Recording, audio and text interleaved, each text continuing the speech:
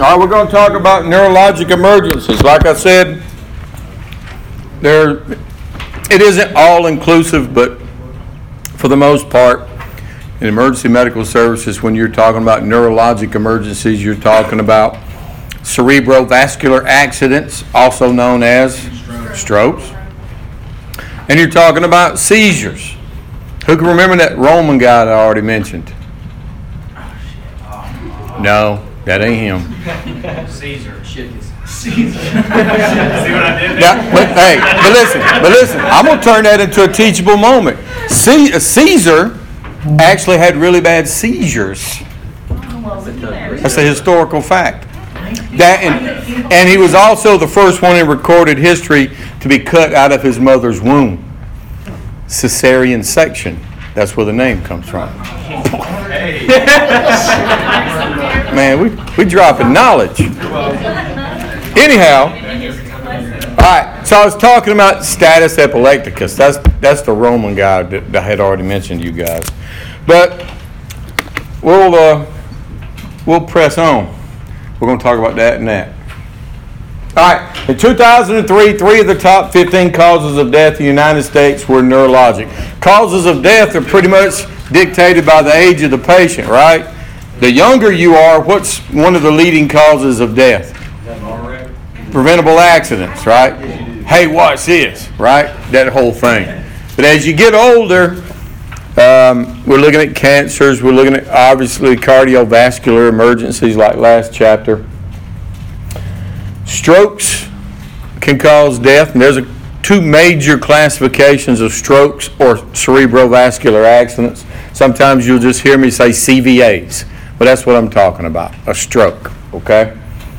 And then you have cancer, brain tumors, neoplasms, what have you. And then, of course, disease processes like Alzheimer's and things like that. I'm sure most of us in the room have at least been exposed to someone with Alzheimer's, either a family member or calls that we ran or whatever. That can get pretty sad sometimes. It can be kind of comical sometimes too, but it's not designed to be. I used to run calls to a gentleman that whenever he would lose would break with, I guess, day-to-day reality, he was back in World War II fighting the Germans. So, well, again, that's not funny. I'm not a mean person, so don't think I'm thinking the old man was funny.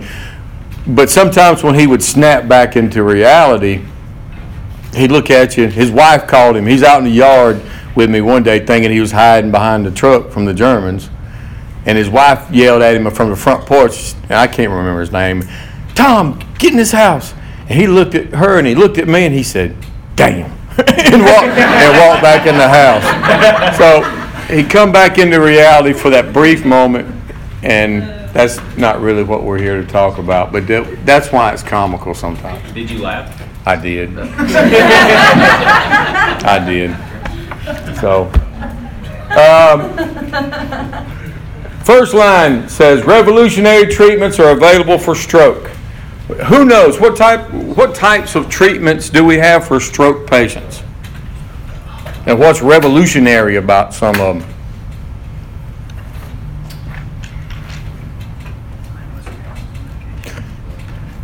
So, say it. I can't remember the name of it. You got to tell me the name, just in general. How do we treat strokes? Ischemic, they use a medication. That's a fact. Solves the clot. That's a fact. You have two types of strokes. One of them is classified as an ischemic stroke, which about 80% of strokes are ischemic in nature. And y'all should write that down probably. About 80% of them are ischemic in nature. That means there's a clot that's blocking that vessel. And they do push medications for that. Alteplase, TPA, maybe you've heard that. That the medicine goes in and dissolves the clot. What's another way that they treat, again, even ischemic strokes, but maybe we're talking about larger vessels. Maybe we're talking about larger clots. What's another thing that they can do? They actually go into femoral artery, run a catheter up well, not here, that'd be a heart attack, up to here, and they can literally grab the clot and pull it out. Why do they go so low down in your body? Sir? Why your femoral artery? Like, why don't they just start? I don't have an answer. Uh, I don't know. I'll find out and let you know, but I don't know.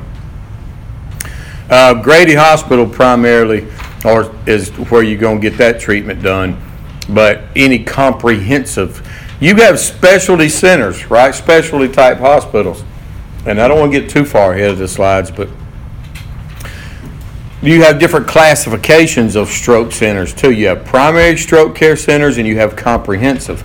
The primary difference between that is the primary stroke care center can push that out to place, that TPA, that medicine, but if the clot's too large and it has to be pulled out, or if they need to go in and perform actual surgery, that has to be performed at the comprehensive centers. Okay, and I'm going to stop there because I don't want to get too far ahead of the slides. Another thing that they were talking about doing with strokes a few years ago, and I haven't heard much talk about it recently, but what's the problem? Whether it's a heart attack, whether it's a stroke or anything like that, what is the actual problem? Clogging up. Sir? Clogging up. It's clogging up. Therefore, you have tissues that are not getting oxygen. They are ischemic, and if it's not corrected, they will infarct, right? They're going to die eventually. Well, so the signs and symptoms or the whole, I guess the signs and symptoms that they develop is going to be dictated by where that blockage is, right? And what's downstream and how large that vessel is. So they, at one point in time, I guess the treatment of the day or the revolutionary, if you will, idea that some of the neurologists had was throw them in hyperbaric chambers. What does a hyperbaric chamber do? It forces oxygen into them cells that they had lost, but now the cells that were dead, they were just dead, right? But the ones that were dysfunctioning, that would show some improvement for those. So anyhow, we'll talk more about strokes and the two types here in a moment. Seizures and altered mental status, AMS. What's altered mental status? What does that mean?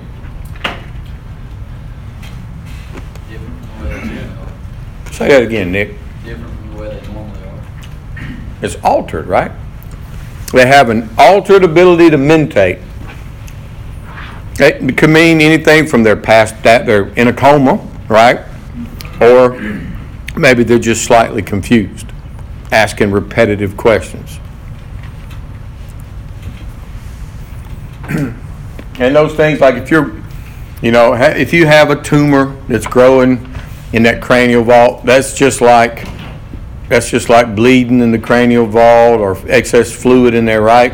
That pressure can only build up so much and it starts pushing in, right? As that tumor grows, you have the same signs and symptoms that might manifest. It is increased ICP, no matter what produces it, right? So, there you go. Seizures may occur as a result of a recent or old head injury. If you run a trauma patient, if you run a car wreck, and you pull up and you get out and you see there's spider webbing of the windshield, and the person sitting there having a seizure. Now, it's the chicken or the egg thing that we talk about sometimes. Did they wreck because they had a seizure, or did they have a seizure because they hit their head? Both are possible. And where are you going to get your answer 9 times out of 10?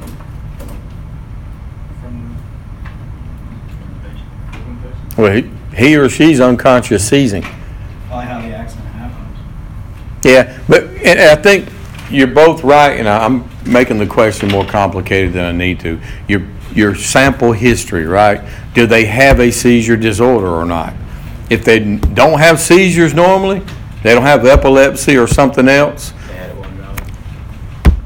then the head injury probably caused the seizure. Your sample history or your patient history will clue you toward that acute traumatic event 9 times out of 10. So it can be a head injury, it could be the brain tumor, a metabolic problem, genetic disposition. What if I tell you some people have idiocentric seizures. What does that mean?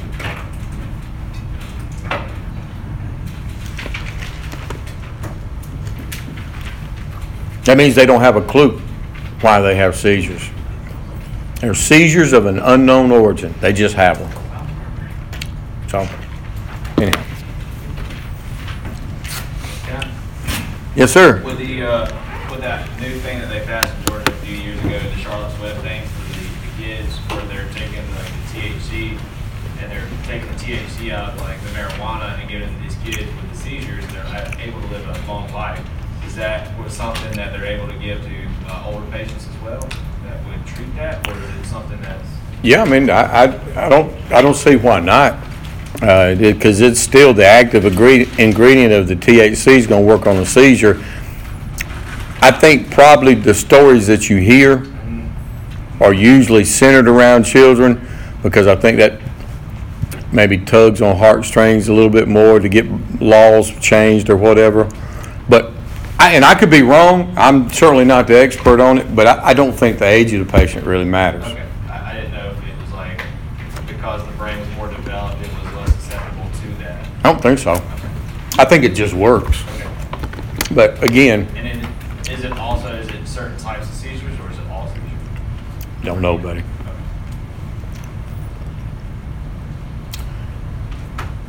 All right. Altered mental status is a common presentation of a wide variety of medical problems, such as intoxication. Is that a medical problem? Look, let me tell you something. Drunk folks get sick. Drunk folks get hurt. Or maybe they're just drunk. Well, you really know sometimes.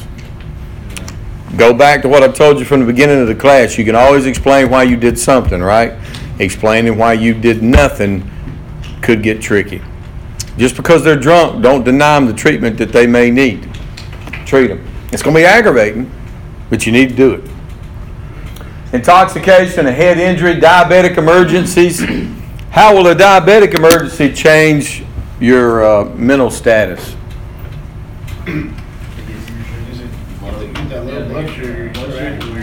Wild and bizarre behavior, right?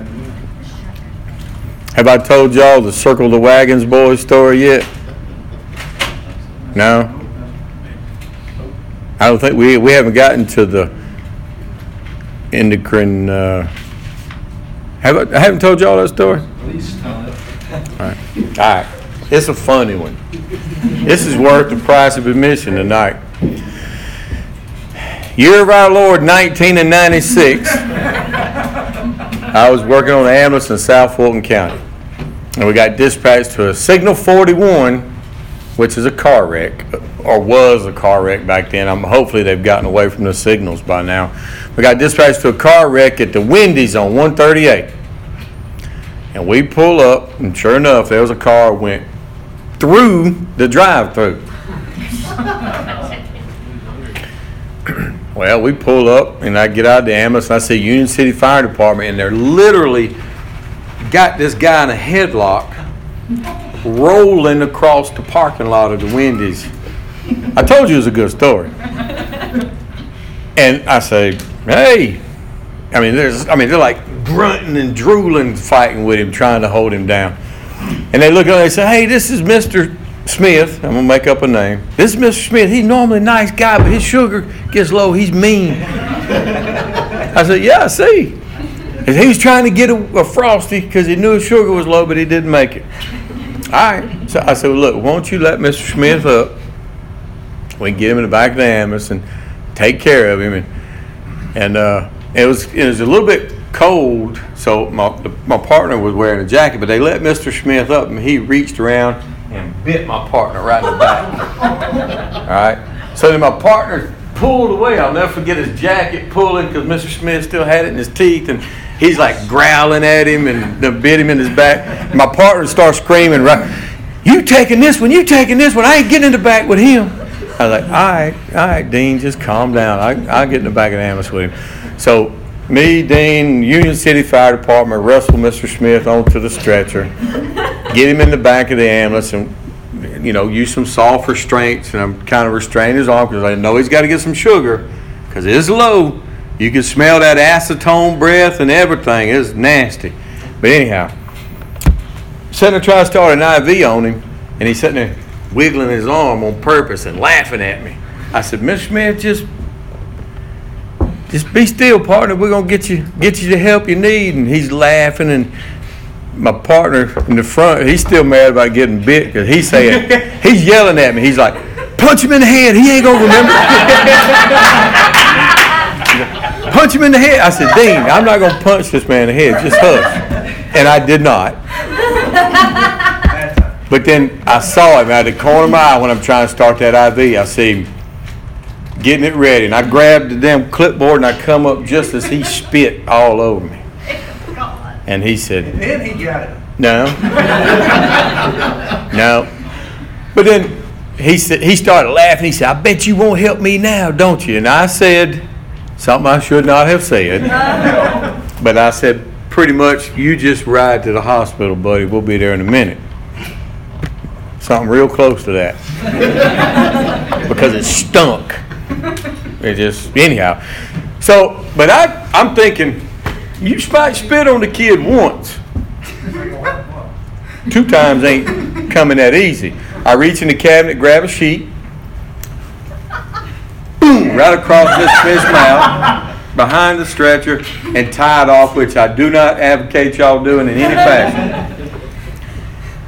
So he's gagged. He ain't spitting on me again. We roll into South Fulton ER, and the doctor in there, it was Dr. Weed, W-E-E-D. And Dr. Weed would partake. I know, because him and my partner at the time had done it before. Anyhow, we rolled him into ER, and Dr. Weed said, who gagged this man like this? I said, that'd be me, Doc. He spit on me. Wasn't going to do it twice. He said, you untie him right now. I'm calling David Cannon. That was my boss at the time. I said, no, sir, I'm not taking that off. If you want to call David Cannon, you feel free to call him. I understand. He said, I don't need somebody to put a camera in here recording this in my ER. And he unties it and pulls the gag off of Mr. Smith, and Mr. Smith screams out, circle the wagons, boys, and spit on Dr. Weed. So he tied it right back on, didn't he? Dr. Weed said, gag that son of a bitch. And walked off. You can't make this stuff up. You can't make it up. So anyhow, even though this is not a diabetic emergencies lecture, I was in the right frame of mind to tell it. So there you go. So, intoxication, head injuries, diabetic emergencies, strokes. Of course, the treatments are going to vary widely based on what the condition is.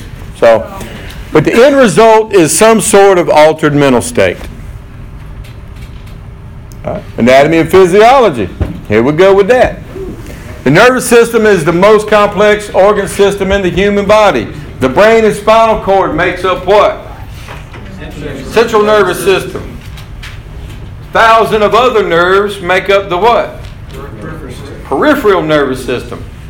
And what are the subcategories of the peripheral nervous system that we know? Autonomic nervous system, and then sympathetic and parasympathetic, right? The sympathetic response of the autonomic nervous system does what? Slows it. Speeds stuff up. Can't go to Vegas with you. Parasympathetic slows it down. There you go. And this system is responsible for the fundamental functions as well as higher level activities. What is the 3-layer membrane that surrounds the central nervous system? What are the 3 layers of the meninges? Duramater, arachnoid, piamater. What's the name of that space that's right below the arachnoid? Subarachnoid space. And what is produced and reabsorbed in the subarachnoid space? What's another name for the subarachnoid space? The ventricles of the brain. There you go. Y'all smart. The brain is the body's computer. It controls breathing, speech. What part of the brain controls your ability to speak? Ain't right. Huh? Is it frontal? It is not. Cerebellum? What part? No, it's not the cerebellum. Which part? Left side? Huh? Left side? The left side of your brain controls your ability to speak. That's a fact. So, if someone has something go on with the left side of the brain, let's say they have a cerebrovascular accident on the left side of the left hemisphere, what will they probably not be able to do? Speak at all, right? They won't have function of the right side of their body because it's opposite, right? All right. And different parts of the brain does perform different functions. Somebody said the frontal lobe. What does the frontal lobe control? Isn't that like your personality? Personalities, higher learning. Motor cortex is there? Yeah. Now, what'd you say? Primary motor cortex? Memory. The motor is memory. I think that you're looking at the cerebellum. No, motor cortex is movement. Like, Oh, you're not talking about the coordination. Oh, okay. All right. The brain is the body's computer. It controls all those things. Thoughts, memories, desires, wants reside in the brain.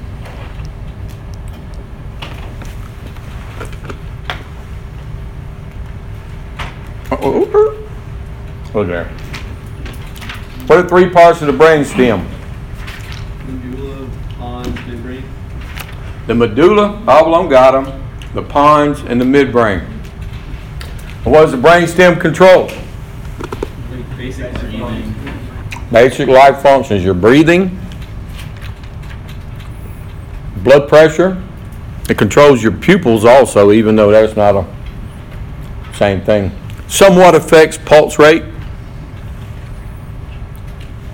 So tell me this then. If the brain stem controls your breathing and you overdose on a central nervous system depressant, what's going to happen to your breathing? Narcotics, right? Opioids. Cerebellum controls muscle and body coordination. It's the little brain, which is posterior in the cranial vault and posterior to the brain stem. I gave you another little name for the cerebellum. What did I tell you it was called? Athlete's brain. Because it controls that muscular coordination and things of that nature. Then you've got the cerebrum, which is the gray matter, so to speak. Largest part of the brain, the right and left hemispheres.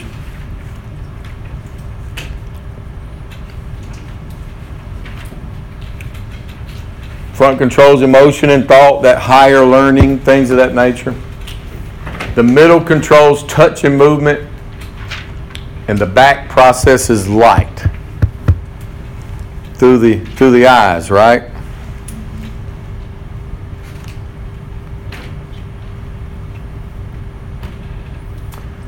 Messages sent to and from the brain travel through nerves, of course. And you have 12 cranial nerves that run directly from the brain to the parts of the head. Who remembers your 12 cranial nerves and what they do? What's the first pair? You know that for a fact? Which one is it? One's the eyes, one's the nose. You looking at it? Yep. All right, so what's the second pair? Optic. Third? Sir? Ocular motor? Yeah, the cranial nerves. If you obviously are a little rusty on those, I would go back over them. Sure would. And the spinal cord, of course, exits the brain or cranial vault through the foramen magnum. And which bone is the foramen magnum in? Which bone of the skull?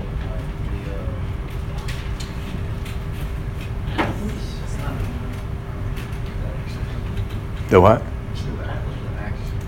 That's C1, C2 in your vertebrae. Not the cribriform.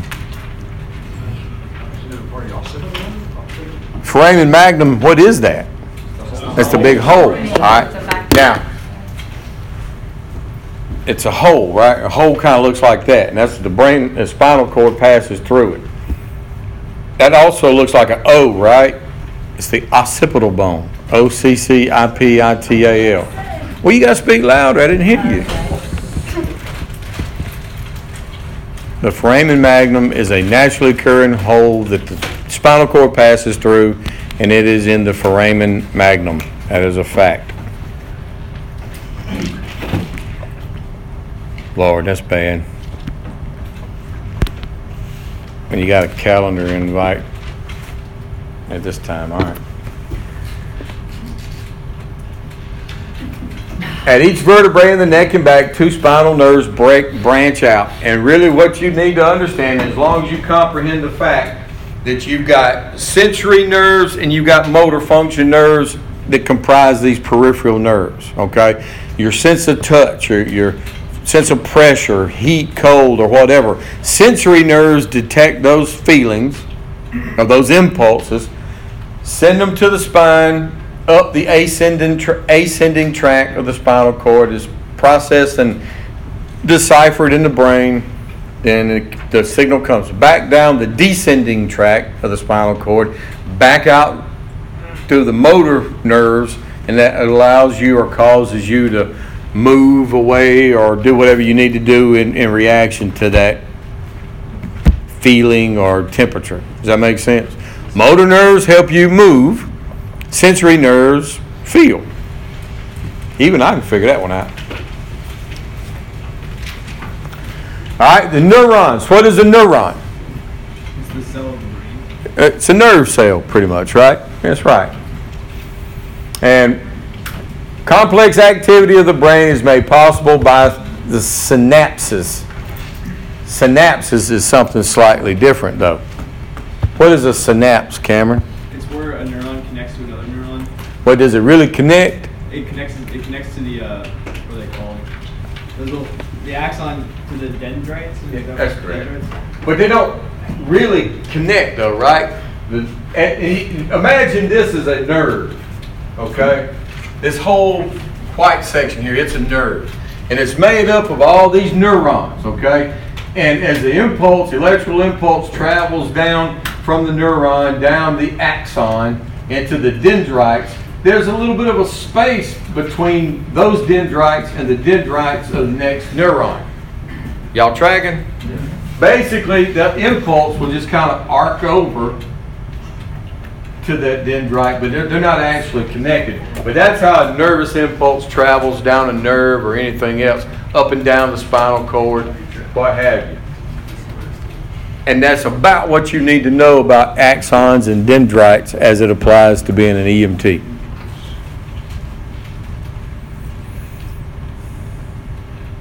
And that little area is called a synapse.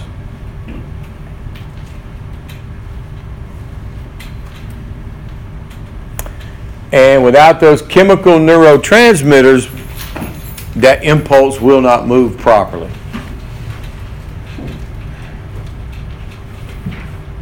All right.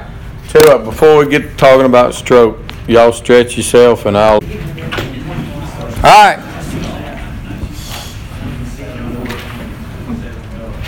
We ready? All right. Stroke is a common and potentially treatable disease, condition, whatever. What causes strokes? What causes the blockage? Bad eating. Whole bunch of them. Lack of mobility, laying in bed for a long period of time. Sedentary lifestyles. Cigarette smoking, all those things, right? Build up of plaque and cholesterol inside of your vessels, right? All right, and what's something else that might, well, I hadn't even talked about those types of strokes yet, but just anyhow, it's common, it happens pretty regularly, and it is potentially treatable.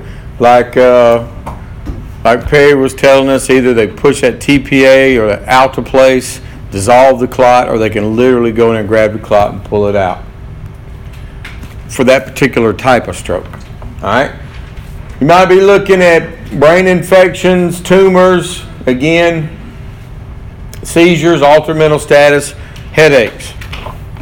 So, if you're dispatched to somebody having a headache, you think that's a true emergency? Could be. They could pass away before you get there, right? Or maybe it's a headache. How are you going to know? In the field, you really don't. So, anyhow. Just a regular headache is not a medical emergency in and of itself. Tension headaches are the most common, caused by muscle contractions in the head and the neck. The migraines, what causes migraines? More tension. Blood vessel size change. Dilation of the blood vessels, pretty much, okay? But again, the tension headaches are attributed to stress. The pain is usually a squeezing or a dull or an ache. Migraine headaches are thought to be caused by changes in the blood vessel size at the base of the brain. Patients may experience an aura and unilateral focused pain that spreads over time, usually a pounding, throbbing, or pulsating pain. Why do you think it's described as pulsating? What's that pulse? That's the heartbeat. That's the blood going through those now enlarged vessels, right? Nausea, vomiting, photophobia also occur. As it pertains to a migraine headache, what's photophobia? Real extreme sensitivity to light, right? They're not afraid of the light. It just hurts. Migraines can last for several days at a time. Cluster headaches, they are rare. But again, they may last for several days, then stop entirely. A lot of times, and if registry is going to ask you a question about headaches, this is probably what they're going to say to you. Give you a scenario where the pain starts around one eye. Okay? Those are cluster headaches. Starts around one eye, then spreads. Why do you think these people are anxious? Because they hurt. Right? They hurt. Sinus headaches, we've all had one of those at least once in our life, I'm sure. Caused by pressure buildup in the sinus cavities. All right, strokes. Cerebrovascular accidents, or CVAs, that is an interruption of blood flow to the brain. And understand this too, all the contributing factors, the things that, bless you, that might cause you to have a stroke are the very same things that might cause you to have a heart attack. And I think I've told you before too, think about a stroke as a heart attack of the brain. Think about a heart attack pretty much as a stroke of the heart, because it's the same thing. There's an interruption of blood flow to the brain or to the heart, depending on which one we're talking about. And again, they become ischemic and then eventually will infarct if the oxygen flow is not returned in a timely fashion. Dead cells are called infarcted cells. Once the brain cells die, it's done, right? It's not coming back. An interruption of the cerebral blood flow may result from a thrombus, which is that ischemic stroke. It could be that plaque that we talked about, or it could be a blood clot that gets hung up in a vessel, okay? Ischemic stroke. It could be a rupture, an arterial rupture. That's a hemorrhagic stroke. Ischemic strokes and hemorrhagic strokes. Which one are the most common? What percentage? 80% of the strokes are ischemic in nature. But now they have slightly different signs and symptoms, so you should be able to tell the difference in the field. But ultimately, a stroke's a stroke, and you need to get to a stroke center, right?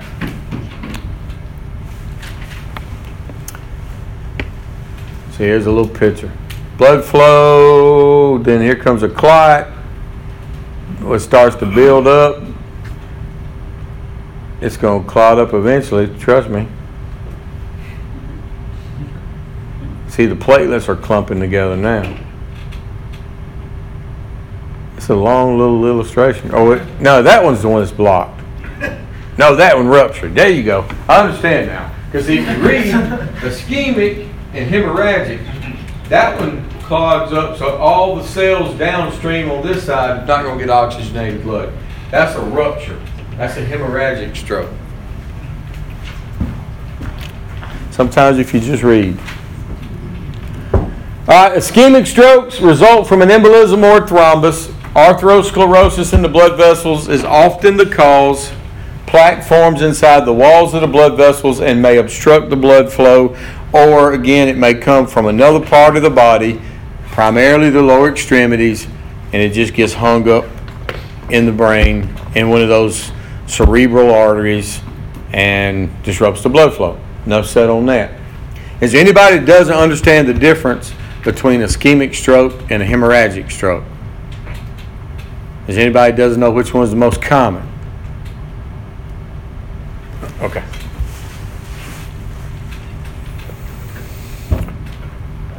Says that it may also occur when atherosclerotic plaque. It doesn't have to be a clot. It could be that plaque. Anything that blocks that artery. Patients often have dramatic symptoms. What are the signs and symptoms of an ischemic stroke? Somebody tell me. Droopage of the face. Droopage of one side of the face Or body. or body. Arm drift. Arm drift. Can't talk. Possibly can't talk. Being slurred. Okay.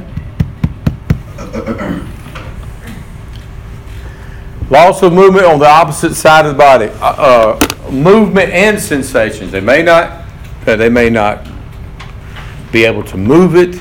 They may not feel it.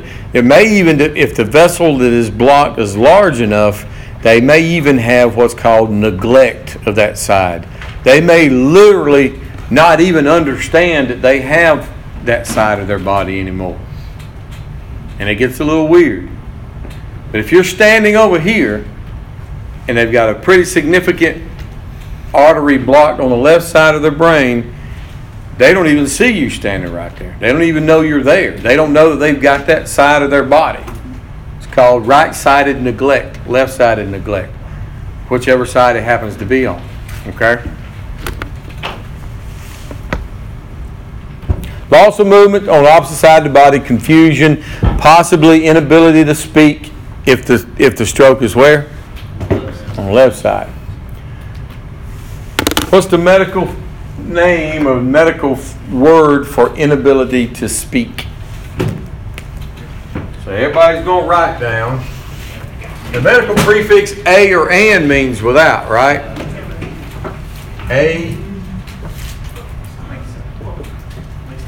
Aphasia with an S. Aphasia.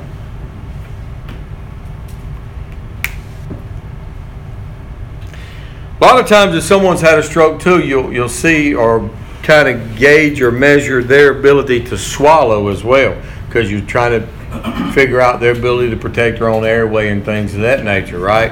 And there's some other things that doctors are looking at, but as far as you're concerned, are they going to be able to protect that airway? If someone can't swallow, that is aphasia with a G. Aphasia, they can't do what? Aphasia, they can't do what? All right, well, what if they have difficulty speaking, but they can speak? That is dysphasia. What if they have difficulty in swallowing, but they can swallow? Dysphagia. Dysphagia.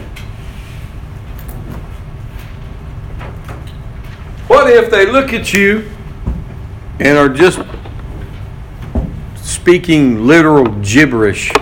It isn't words, but you can tell they're looking at you and they're confused about why you don't understand them. Because in their mind, they're speaking like they've spoke their whole life, but it may literally be blah, blah, blah. Like a baby talks? Yeah, something like that. That's a real thing too. There's a name for that. Don't ask me to explain this one because I can't, but what I'm telling you is true. It's called dysarthria.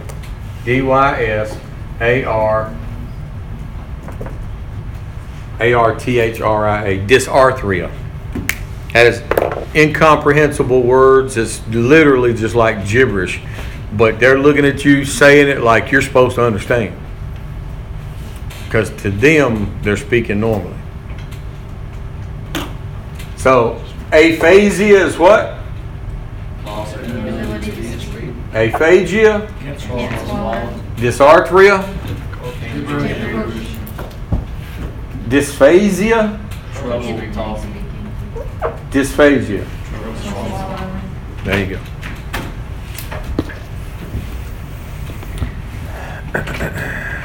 Ischemic strokes, continue with that. Again, it's either that clot, or it's that piece of plaque. It's something that's broken free, blocked up that cerebral artery. And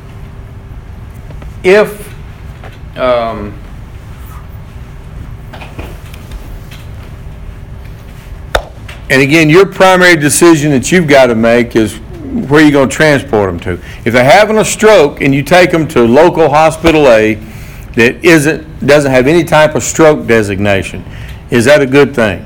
No. Time equals tissue. That's a fact. They're going to sit there and brain cells are going to die until they satisfy the COBRA laws and EMTALA laws, which say they can't just transfer you straight out.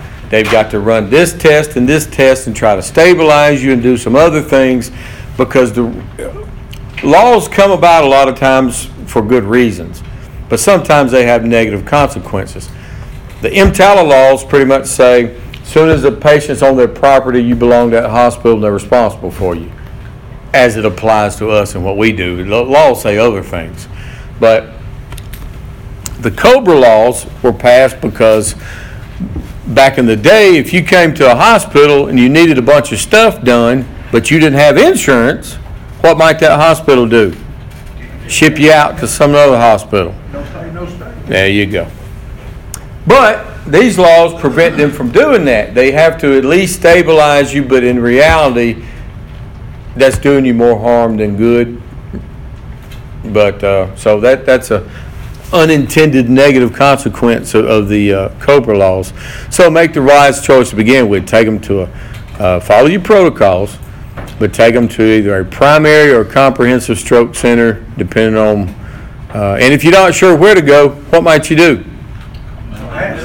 Medical control. Call and ask the doctor. That's right. All right. Hemorrhagic strokes result from bleeding inside of the brain, typically when a cerebral artery ruptures. Ischemic stroke. All right, let's do this.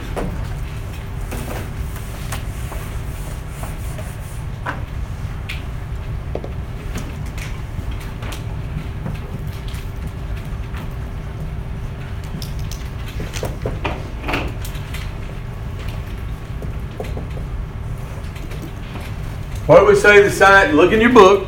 What are the signs and symptoms of an ischemic stroke?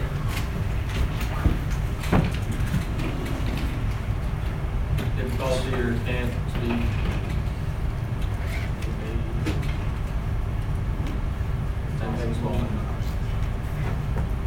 Okay. Loss So, of movement, do what? loss of movement on opposite side of the body. Confusion. And movement and sensation, right? Confusion.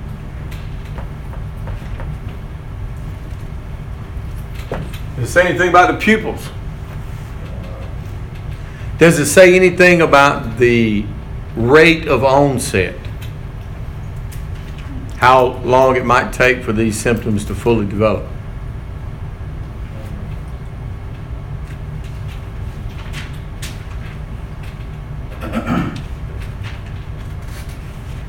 Don't say if it does. Well, just know when you're comparing one to the other, ischemic strokes will have a little bit of a slower onset of signs and symptoms. Okay? Hemorrhagic strokes. What are the signs and symptoms of a hemorrhagic stroke? Huh? Hypertension? That could have caused it in the first place. Yep. What else? Really bad headache. Worst headache I've ever had in my life is what they might say.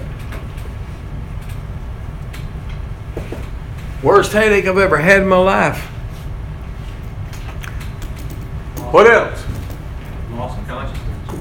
Rapid loss of consciousness. It should say nausea, vomiting more so with that one as well. Projectile vomiting. Who's ever seen that? There's a reason why it's called projectile vomiting, right? Whoosh. I mean, they ain't no arch to it or nothing. It's zhoof, right?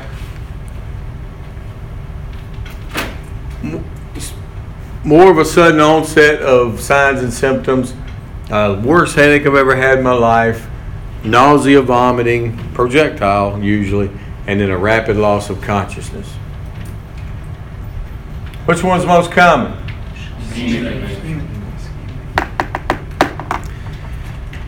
All right.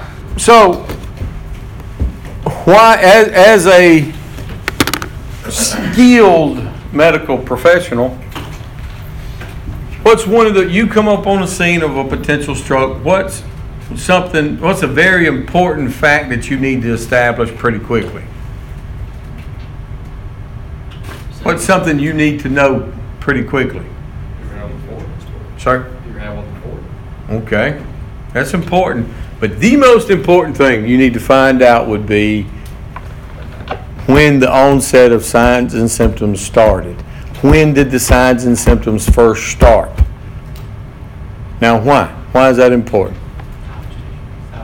Times tissue, that's true. I'm never going to say that's wrong.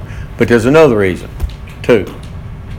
The amount of time... Because of ischemic, you said that the onset sometimes take a little bit longer to present themselves, so Yeah. it could have been already in that process or set in before you see the onset. Okay, that's true. You have until the cells die?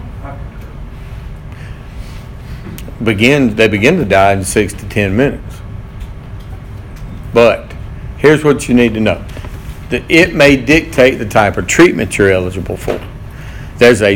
And write this down because I think this is probably what's still in your book and what'll be on your test. But strokes that are within a 3-hour window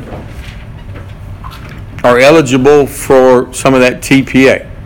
You can get that clot busting drug and you can get that quicker than going and actually getting the thrombectomy. Basically, thrombectomy where they go in there and pull the clot out. What's the name of the drug you said? Well, alteplase or just TPA. Little T, big P, little A. TPA. That's for ischemic. Uh-huh.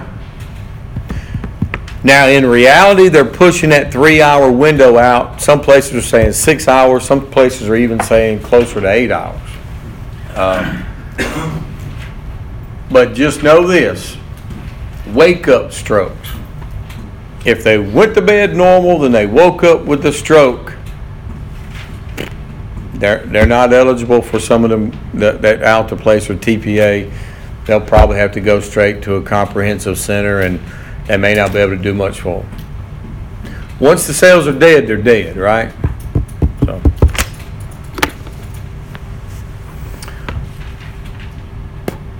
And again, just like a heart attack, the severity of a stroke depends on the location and size of the vessel, especially the ruptured ones. And if you're bleeding inside the brain, what's eventually going to build up? ICP, that's correct. People who are at a high risk for a hemorrhagic stroke are those with long-term uncontrolled hypertension. Just too much pressure and it eventually pops. An aneurysm is a swelling or enlargement of an artery due to the weakening of the arterial wall. And again, you're bleeding in the cranial vault, right? What's going to build up? Pressure. All right, signs and symptoms of a hemorrhagic stroke, a sudden onset of a severe headache. I guess I didn't put that, and y'all need to, I told you that this was has a more rapid onset than ischemic, but I guess a sudden severe headache, worst they've ever had in their life. Then they start vomiting and go unconscious. When a hemorrhagic stroke occurs in an otherwise healthy young person, it is likely caused by a Berry aneurysm. When a hemorrhagic stroke occurs in an otherwise healthy young person, it is likely a Berry, B-E-R-R-Y, aneurysm. And why do you need to know that? To having an aneurysm, it's an aneurysm, right? Why you need to know that an otherwise healthy young person who develops these signs and symptoms of bleeding in the cranial vault, why do you need to know that's probably a Berry aneurysm in an otherwise healthy young person? Keep your suspicions up. It could be a stroke. Don't treat it the same way, right? It's because it might be on your test. That's why you need to know that an otherwise healthy young person, it's probably a Berry aneurysm. Have I said that enough yet? Yeah. All right. As the intracranial pressure rises, blood available to the brain decreases. Why? Who can critically think for me? As the pressure in the cranial vault increases, the blood supply to the brain decreases. Why? Huh? It's leaking. That's why. It's not coming in. It's not getting sucked. It's decreased to all of the brain, not just downstream. Is it because you got so much pressure that it can no longer take in? It can't swell out but so far, right? Right. Then it starts to swell in, and it compresses all of those arteries in the brain. And blood can't flow through it. So what does the body try to do to compensate for that? What was you saying, Perry? So that increases blood pressure, right? Increases leak. Does everybody have all this? All right, so now you've got this pressure building in the cranial vault. Vessels start to get smaller. The body reacts to that. Of course, now we got to release some more epinephrine to increase the inotropic and chronotropic properties of the heart. It increases the blood pressure in an effort to force that blood into those now smaller vessels, right? What will the pulse pressure show you if somebody's building intracranial pressure? The pulse pressure. What is the pulse pressure? Okay. So what will happen to the pulse pressure in ICP? Do what, Brad? It widens. A widening of the pulse pressure. ICP. A widening of the pulse pressure. First BP might be 120/80. You notice I always start with that one? Okay. The second one might be 130/70. You see how it's getting wider, right? Third one might be 142/68. It's getting wider, a widening of the pulse pressure. Somebody look in your book or goggle it, I don't care.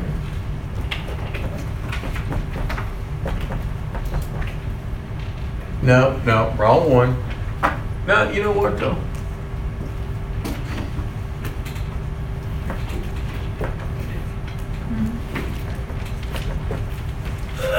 I want you to tell me what the Beck's triad is, and I want you to tell me what the Cushing's triad, or the Cushing's reflex is sometimes called.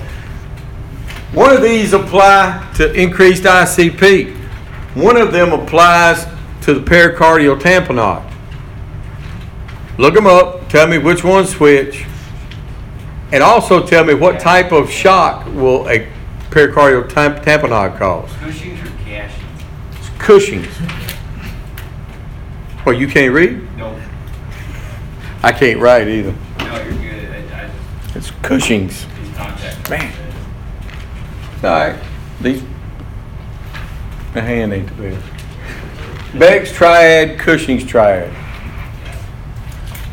Cushing's triad is a combination of increased blood pressure, decreased heart rate, and irregular respiration. Hold up. So, Cushing's triad, it's called a triad because there's 3 signs and symptoms, right? 3 signs. The first one was what? Increased blood pressure. Increased BP, because it's trying to force blood into those now smaller vessels, right? But systolic is rising faster than diastolic, so you have a widening of the pulse pressure. What was the second one? Decreased heart rate. Decreased pulse rate. And the third one? Irregular respiration. You might be looking at Shane Stokes respirations. You might be looking at Biot's respirations, whatever, but irregular respirations. Increased BP, decreased pulse, irregular respirations. Cushing's triad, and that is in reaction or a result to increased ICP. So what are the 3 parts that make up Beck's triad? Pulse pressure, What about pulse pressure? narrowing pulse pressure. Narrowing pulse pressure, Neck vein distension, JVD, muffled heart tones. muffled heart tone.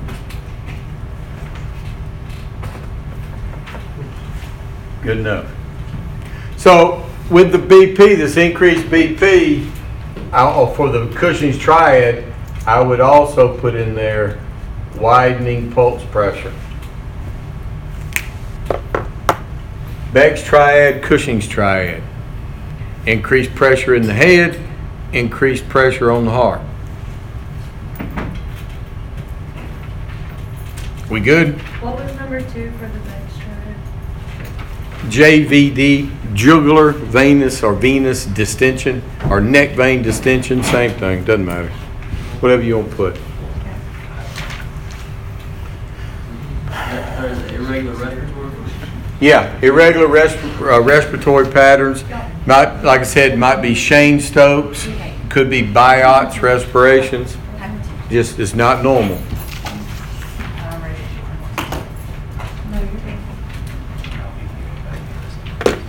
Any questions? Stretch yourself for a second.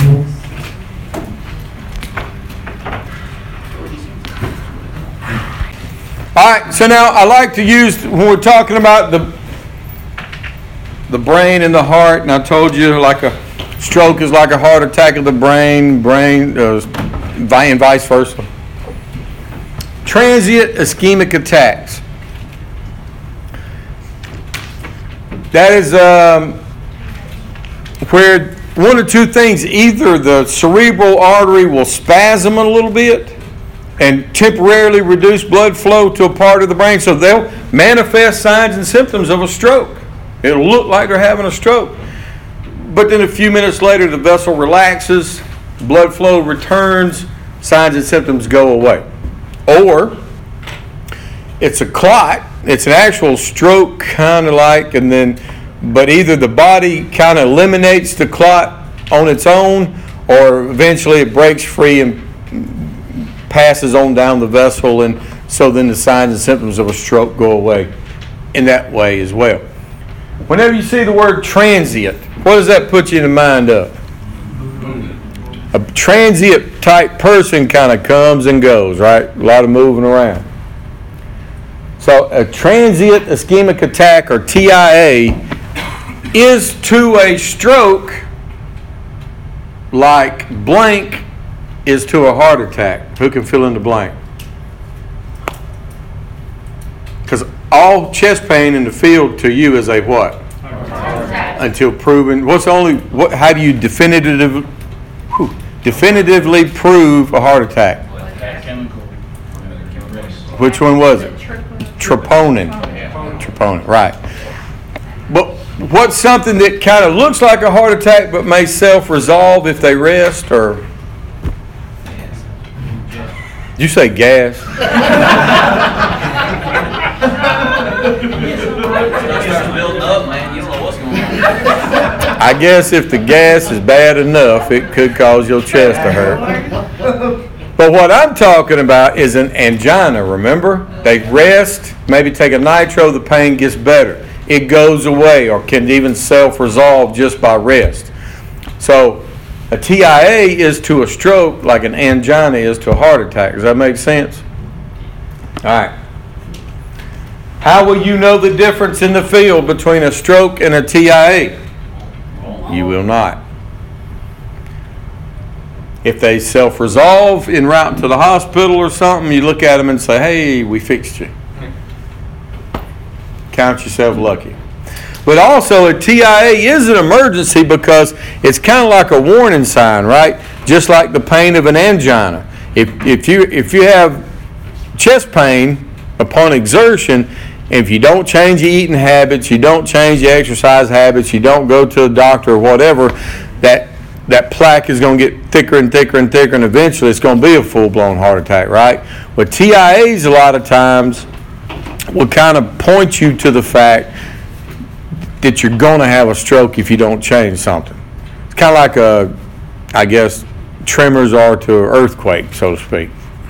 Y'all like these analogies? Yeah. Hey, that's what I do. Signs and symptoms of a stroke. Left hemisphere problems. What's the first thing listed if the stroke's in the left hemisphere? Aphasia. Does that mean just simply that they can't speak, or could it mean a couple things? They either can't speak, or maybe they can't understand what you're saying. You're speaking plain English to them, but they're looking at you like you got three heads because they can't understand the words that you're saying. Okay? And then paralysis, inability to move or feel the right side of their body. Right hemisphere problems, paralysis on the left side of the body, and dysarthria. What's that? Yeah, I think your book does just call it slurred speech, but it really goes beyond that. Slurred speech is just that. That's kind of like dysphasia. They struggle and they're talking really slow and they may even slur a little bit, but you can understand what they're saying.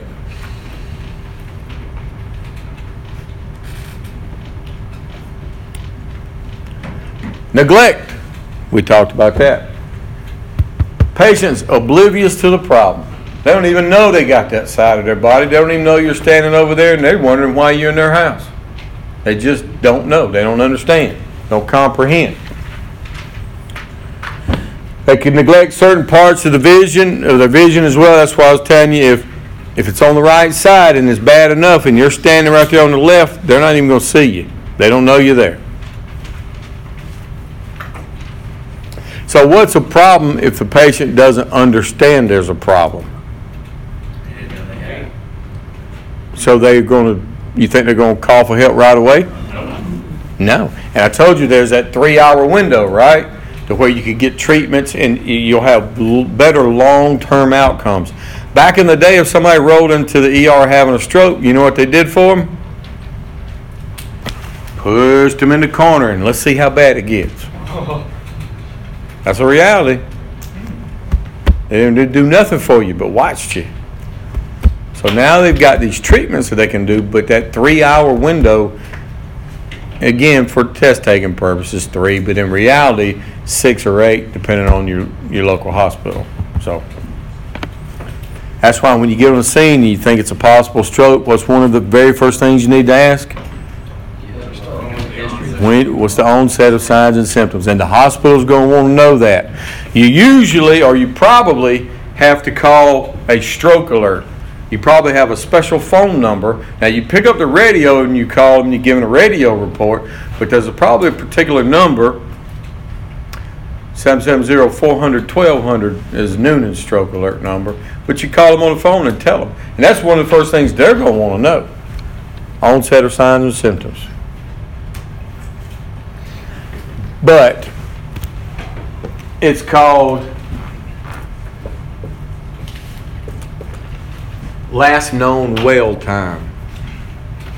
Last known well time.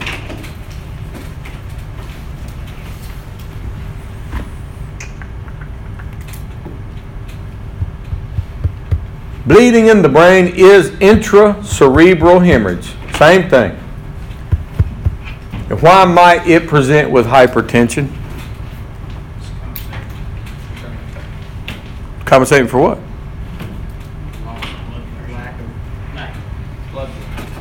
Lack of blood pressure?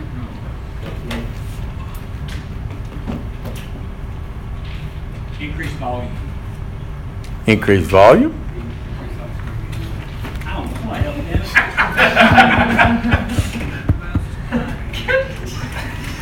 know. There ain't but one leg of that three-legged stool left, Perry. I never forgot where they're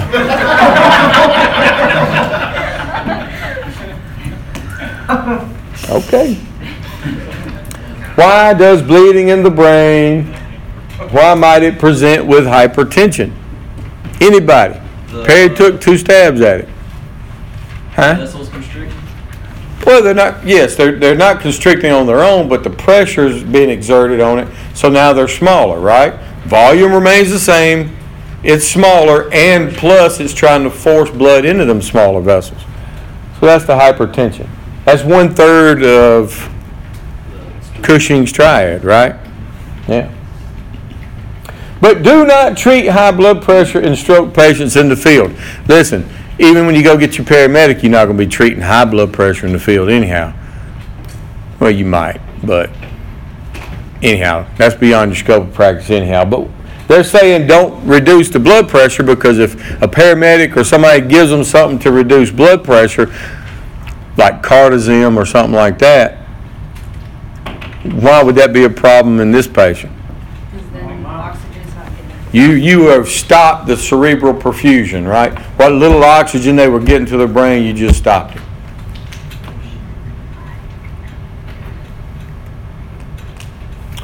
Conditions that may mimic a stroke. Things that mimic a stroke. Hypoglycemia. How in the world is low blood sugar going to mimic a stroke? Cells need sugar to function. They do. That's a fact. LSEs, almost consciously stay on the same. That could be correct. But someone with hypoglycemia can literally develop unilateral paralysis. They can't move one side of their body just like a stroke would. I'm sorry? slurred speech. Slurred speech.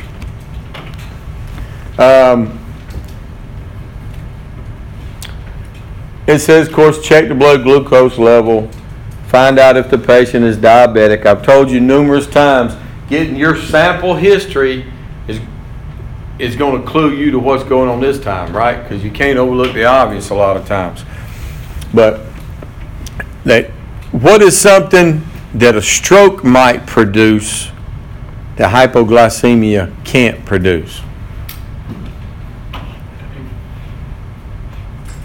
The headache. Mm-hmm. Maybe. But I'm talking about an ischemic stroke. Clot.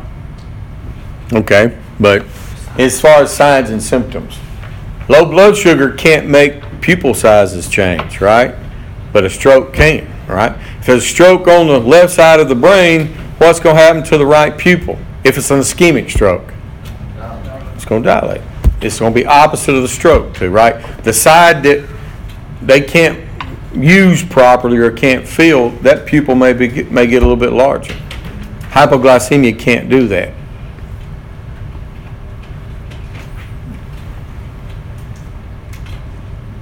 At what point the hypoglycemia would they, I guess, experience partial paralysis? It depends on the person, and it depends on how low their blood sugar is.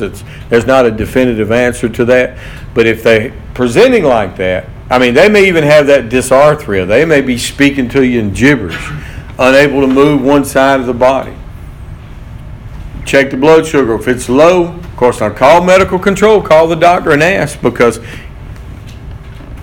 there's a potential problem if they were to have had a hemorrhagic stroke. and I know we haven't gotten to this yet, but sugar, if it leaks out of the vessel and gets in contact with tissue, it causes necrosis. It causes that tissue to rot. So now if they're bleeding in their brain and you give them sugar, you put the old Vulcan mind melt on them, right? So if you're not sure, call medical control.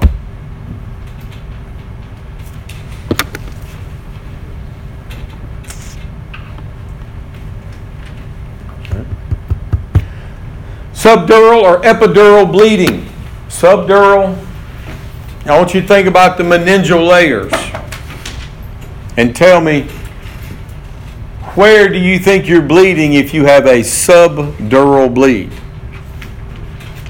Below the duramater. Where are you bleeding if you're bleeding if you have an epidural bleed? Which one will kill you? Both of them. Which one's going to kill you the fastest? Why the epidural?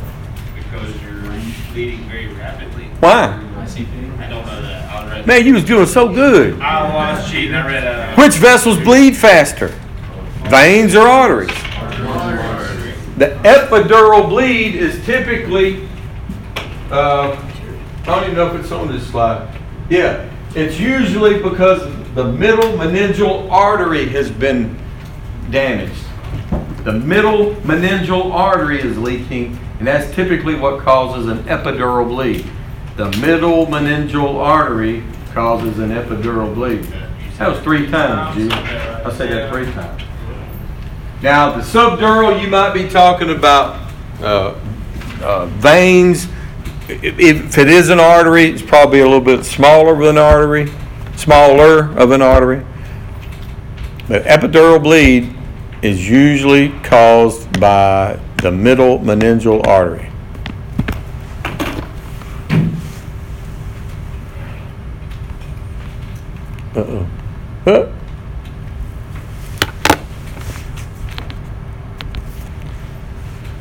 Seizures involve sudden erratic firing of the neurons, and patients with epilepsy commonly have seizures. How many of y'all have never witnessed somebody having a seizure?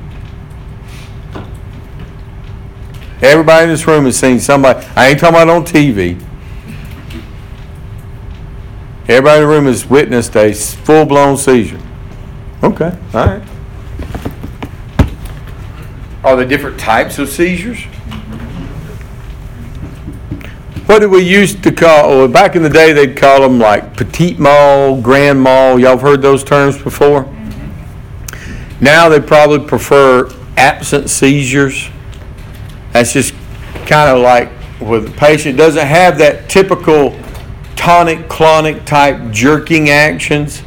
It's just they kind of go away for a few seconds. They just kind of space out and then they'll come back.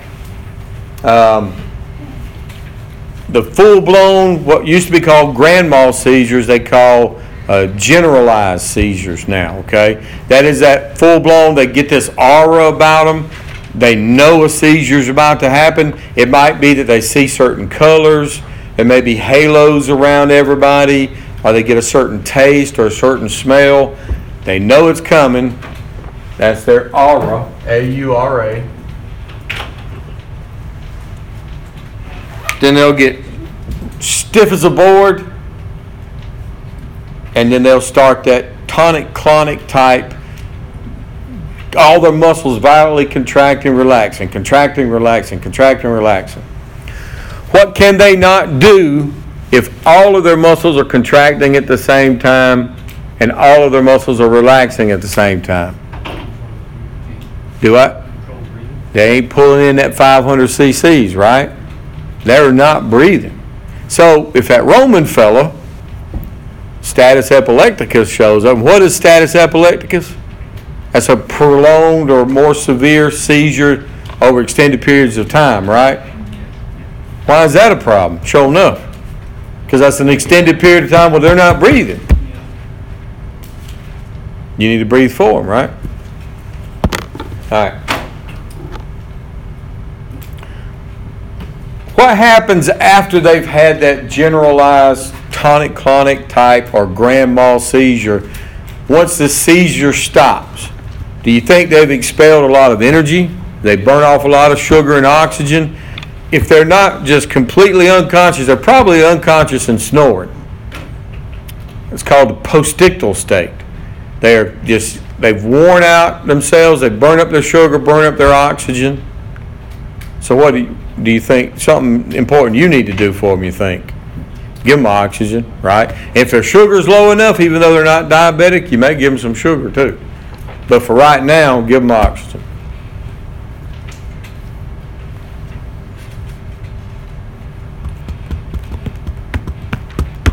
There's another type of seizure that might cause somebody just to have a jerking motion in one part of their body.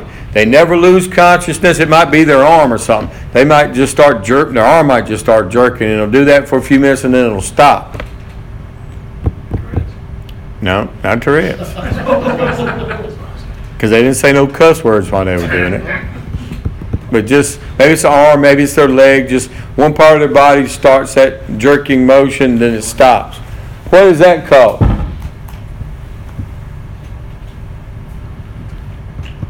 Simple partial seizure. Okay. Simple. Ooh, there's that puberty again. Simple partial seizures. Does your book tell you the other name of it? Or named after a Motor seizure?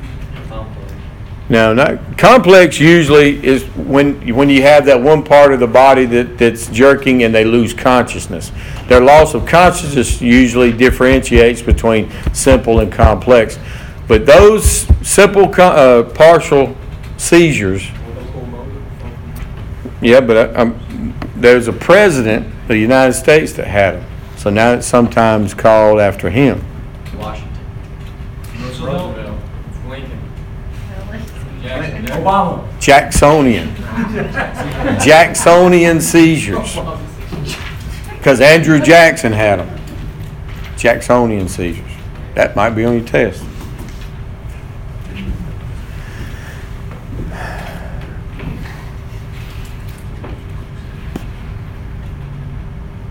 All right. And here we go. Steps of the tonic-clonic seizure, the generalized seizure. We talked about the aura, which is a sensation, go unconscious, body-wide rigidity, and then you got that hypertonic phase, and then the clonic jerking. Listen, if someone's having a generalized tonic-clonic seizure, what do you want to do for them? Clear, make sure they don't. You sure you don't want to hold them down or something? No. No. It ain't a ride at Six Flags. Don't jump on. People will do that. And they're not going to swallow their tongue, so don't put a spoon in their mouth. You don't do none of that. They might bite their tongue. That's fact. Move the furniture, move things away from them. And if you can put a pillow under their head or something so they're not beating their head on the floor, that might be a good thing. But don't restrict their movement. Move things away from them. And you want to concentrate on what? Bingo. And what we say the postictal stage was? Yeah. And what's the best thing you could do for them to help bring them around? Give them some O's, right? Absent seizure. Again, they just kind of go away for a little while, and then they come back. What do we used to call absent seizures? Petit mal. Simple partial seizures involve movement or sensations of one part of the body. Maybe altered sensations. Who used to have them?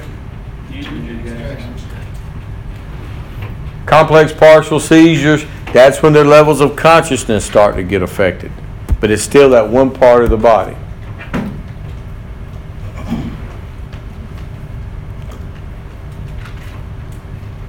What's that Roman guy? status epilepticus. Seizures lasting more than 4 or 5 minutes. Just prolonged seizures. And again, the problem there is they don't have that tidal volume they need, right? They're not creating those pressure gradients that allow air to rush into the lungs.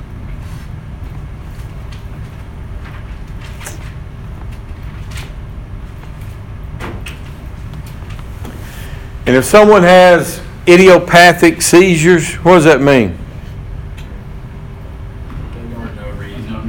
Well, there's a reason, they just don't know what it is.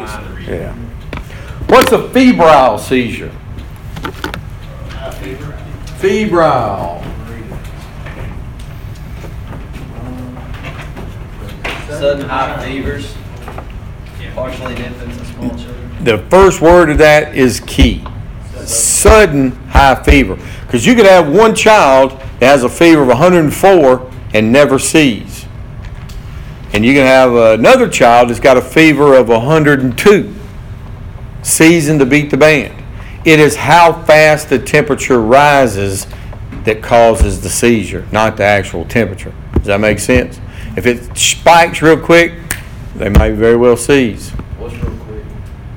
You talking about like 30 minutes? We're talking about like Not long enough. 3-4 Quicker. hours? No, quicker than that.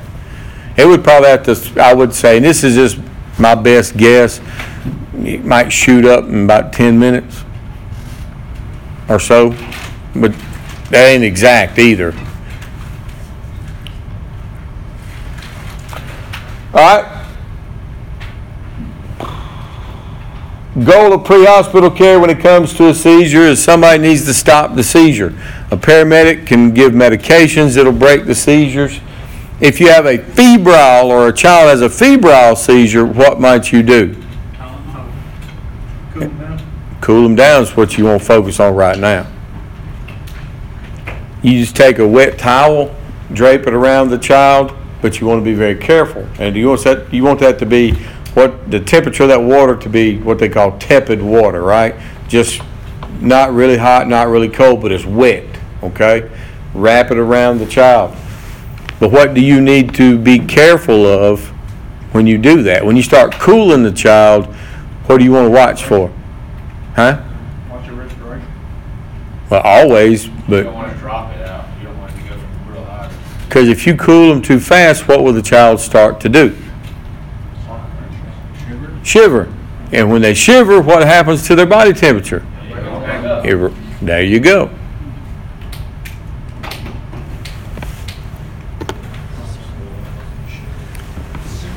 Will an infant shiver? No. They don't have the ability, do they? Again. And let me ask you this. Will hypoglycemia cause seizures? Will seizures cause hypoglycemia? Yes. Yes. Because all that extra, You just said they burn it up. Duh. So there you go again. It's the whole chicken or egg thing, right? So how are you going to tell the difference typically? You won't. Sample history. Do they have epilepsy? Well, yeah. Well, why do you think their blood sugar's low then? Because they seized. Do they have a history of diabetes? Well, yeah. Then why do you think they seized? Because their blood sugar got low. Right? Your sample history will point you in the right direction. 9 times out of 10.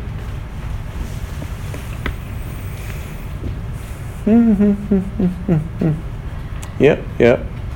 Dilantin, phenobarbital, there's a bunch of different seizure medications that you might get. So, if someone's on seizure medicines and you get dispatched to them for having a seizure, what's one of the first things you want to kind of figure out? Did they have their medicine or are they compliant with their medicine, right? Because that paints a different picture.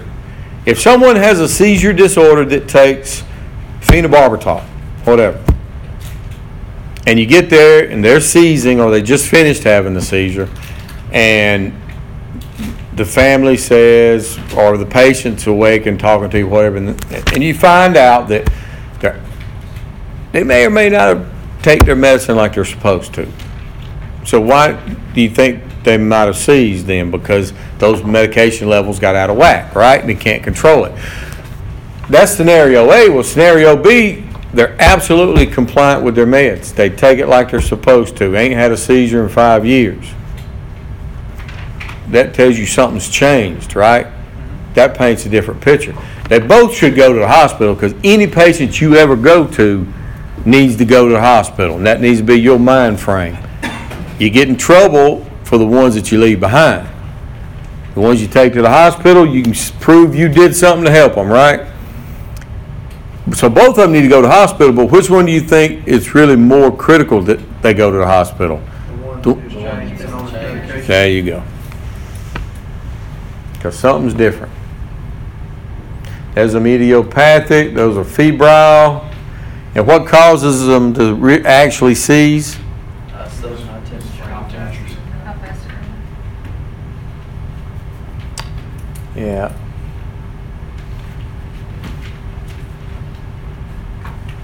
Yep.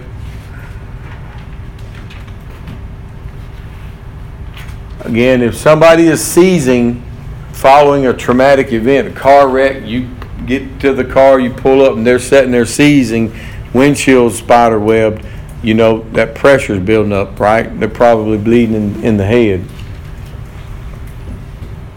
Sometimes a person will become incontinent right before they start the whole tonic-clonic thing. What does that mean? Loss of bowel and bladder. Yep. Postictal. Altered mental status, aside from strokes and seizures, is the most common neurologic emergency. They may be completely unresponsive, or maybe they're responsive but just kind of confused. That's the whole repetitive question thing. I mean, they would literally may look at you and say, "What happened? Where am I at?" "Well, you're in a car wreck. You're on 34 East." "Okay, what happened? Where am I at?" I mean, just that repetitive. I mean, it's almost like the first time you hear it, you'll almost think, "Man, he's messing with me." But they're really not, though.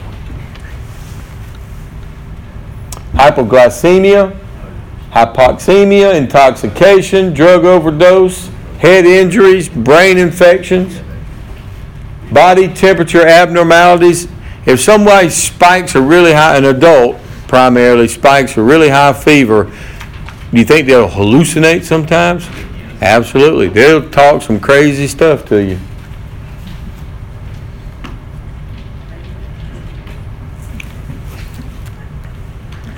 Hypoglycemia, patients may have symptoms that mimic strokes or seizures. We've already talked about that, right? Hemiparesis, what does that word mean? Weakness on the side of the body.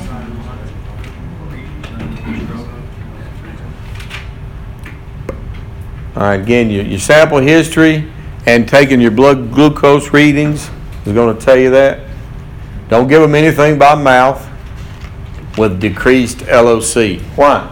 Why should you never give somebody by mouth if their levels of consciousness are decreased? Because they can't protect their own airway, right?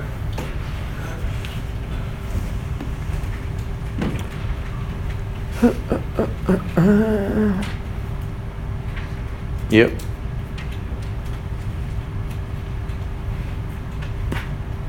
All right. A patient with an altered mental status may be combative and refuse treatment or transport. Can someone who has an altered mental status refuse treatment or transport? No. Who can refuse treatment or transport? I need 3 words. Conscious, competent, alert, adult. Adult. Conscious, competent adult. They may appear intoxicated or not, but if they're altered, they cannot refuse.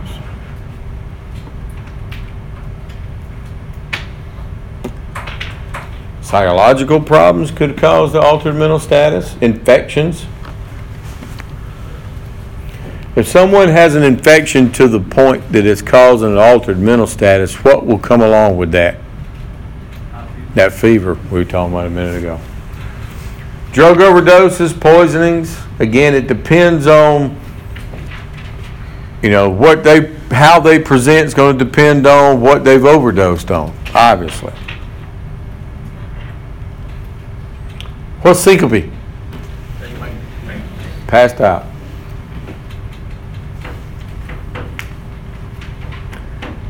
Could be problems with cardiac rhythm, conduction. So passing out may be potentially life-threatening, or maybe it's not, right? Maybe they got some bad news. Maybe they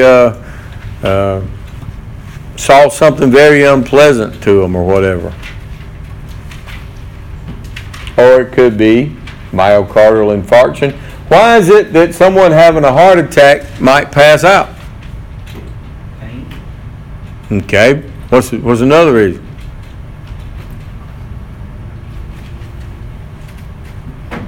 The volume of blood, Okay. What about it? it's blocked. It's not blocked, but it's reduced. Maybe there's enough damage to that heart muscle that the heart can't pump the blood against gravity, right? Maybe the brain's not adequately perfused because of the now damaged pump. They pass out. That's why, if I haven't told you this already, anytime you run a call on an elderly patient who fell from a standing position, you need to rule out underlying cardiac causes. Every time. Because it's not that uncommon. Now, like I think I might have told y'all this, because I said if you get there and the rug's all wadded up underneath their feet, or if there's one of them yip-yappy little dogs running around, they tripped on the dog or something, maybe it's not cardiac. But what have you hurt if you put them on a cardiac monitor? No. You always explain why you did something, right? Patient assessment, scene size up is always the same, right? What's your primary assessment? ABC. After you do your ABCs, you make a decision. Critical. If they're critical or a primary patient, you're off the scene how fast? 10 minutes. Once you've secured the primary assessment, got your sample history, set of vitals, en route to the hospital, you might do what assessment? Secondary.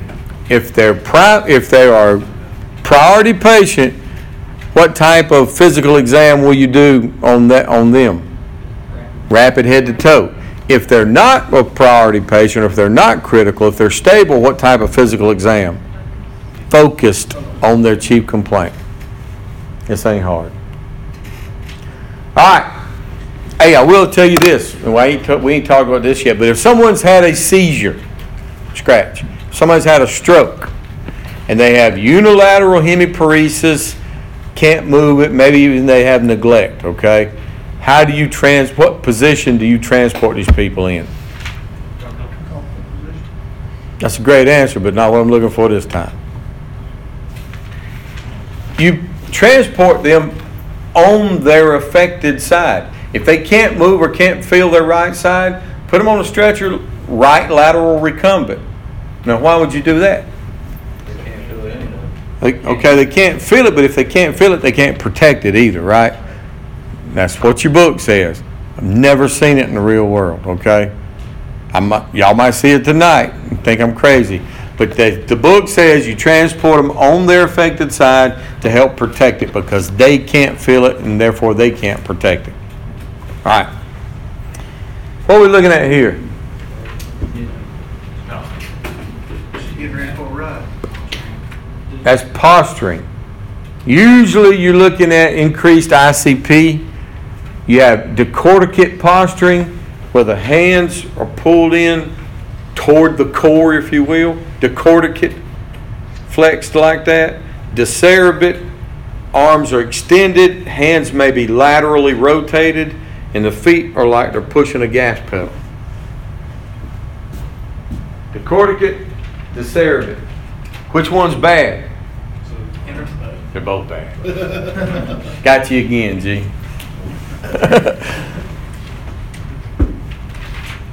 Indicates severe brain dysfunction.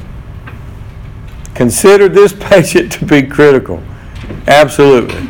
If you see them posturing, that is not good, especially if you've got some sort of insult to the head. Not good. Airway breathing, circulation, make your transport decision, get your sample history. Yep. And if they've had a stroke, what do you need to know? Onset. Last known well time, that's right. And hopefully it is within what type of window? 3 hours. Cincinnati Pre-Hospital Stroke Scale. If you think someone has had a stroke, this is a test that you can do in the field. Okay? You have the patient close their eyes, and you grab both of their hands, rotate their hands to where their palms up, and you lift their hands with their eyes closed. And then you let go of their hands. And if one arm starts to drift, they won't realize it because their eyes are closed. But if that hand starts to drift down, that's called arm drift. That's a positive indicator for stroke. Okay? Then you can ask them to smile or show their teeth. Your face should be symmetrical, right? But if they smile and only one side of their face comes up into a smile and the other one just stays normal, didn't come from the factory like that. That's a positive indicator for a stroke. Slurred speech. Now, they say you should ask the patient to say, "The sky is blue in Cincinnati." Well, some folks might be concerned about the sky in Cincinnati, right? What do you always hear them say in reality around here? Can't teach an old dog new tricks. Can't teach an old dog new tricks. It really doesn't matter what you make them say. Do they slur their speech or not? And again, these are positive indicators for a stroke. The Los Angeles Pre-Hospital Stroke Screen adds these other factors in. You get to looking in, but you know, you could do grip strength test as well in conjunction with the Cincinnati. You get them to grab both of your hands at the same time and say, "Squeeze both of my hands as hard as you can." Now be careful. They might put it on you. But that's really ultimately good as long as they don't break any bones in your hand, right? But if they squeeze and there's a discernible difference between their grip strengths, again, that's a potential positive indicator for a stroke. All right. Glasgow Coma Scale, we already know about that, don't we? What are 3 things we assign a numerical value to? Eyes, verbal, motor. Get your vital signs. What might you find with the blood pressure if they have increased ICP? Widening of the pulse pressure.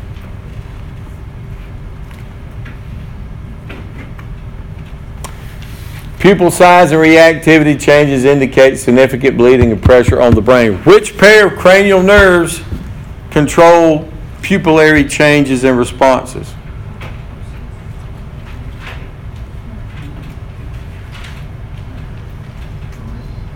Huh? No, which pair of cranial nerves? You know I'm looking for a number, right? Mr. Hughes, what's your list say? Number 2. Huh? Number 2. Add 1. Number 3. Read number 3 to us. I wrote down move eyeballs and upper eyelids. It controls the pupils too. How often should you reassess? 5 minutes.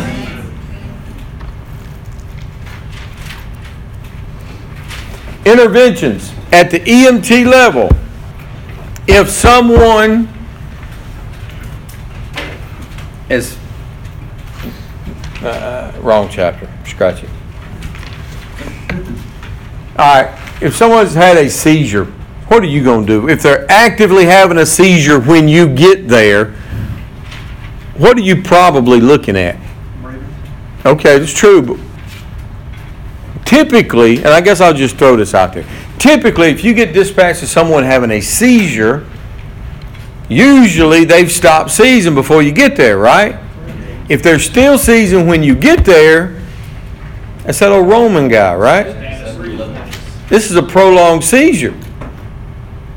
All right? So you want to be concerned with the breathing, like Warren says. But if they're still seizing, push things away. Try to put a pillow under them or whatever so they don't bust their head, but don't restrain their movements whatsoever. And for the love of the good Lord, don't put a spoon in their mouth.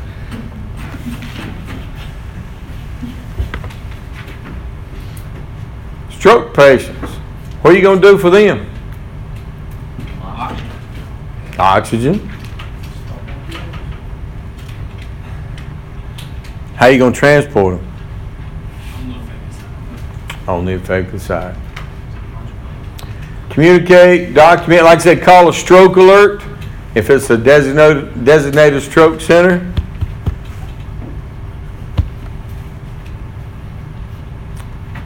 Document, communicate, document.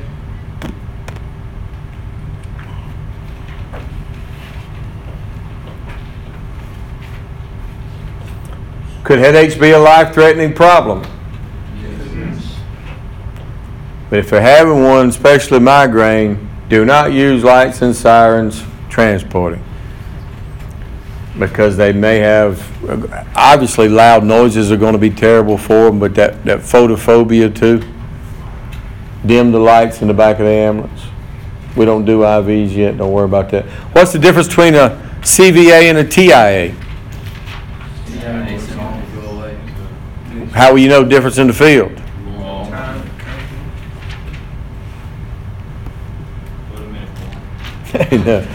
No.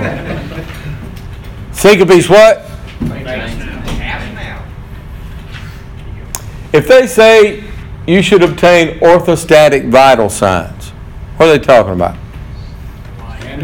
Take a set of vital signs with them lying flat, take another set with them setting up, take a third set with them standing. In summary, we said all of that right there. Y'all remember?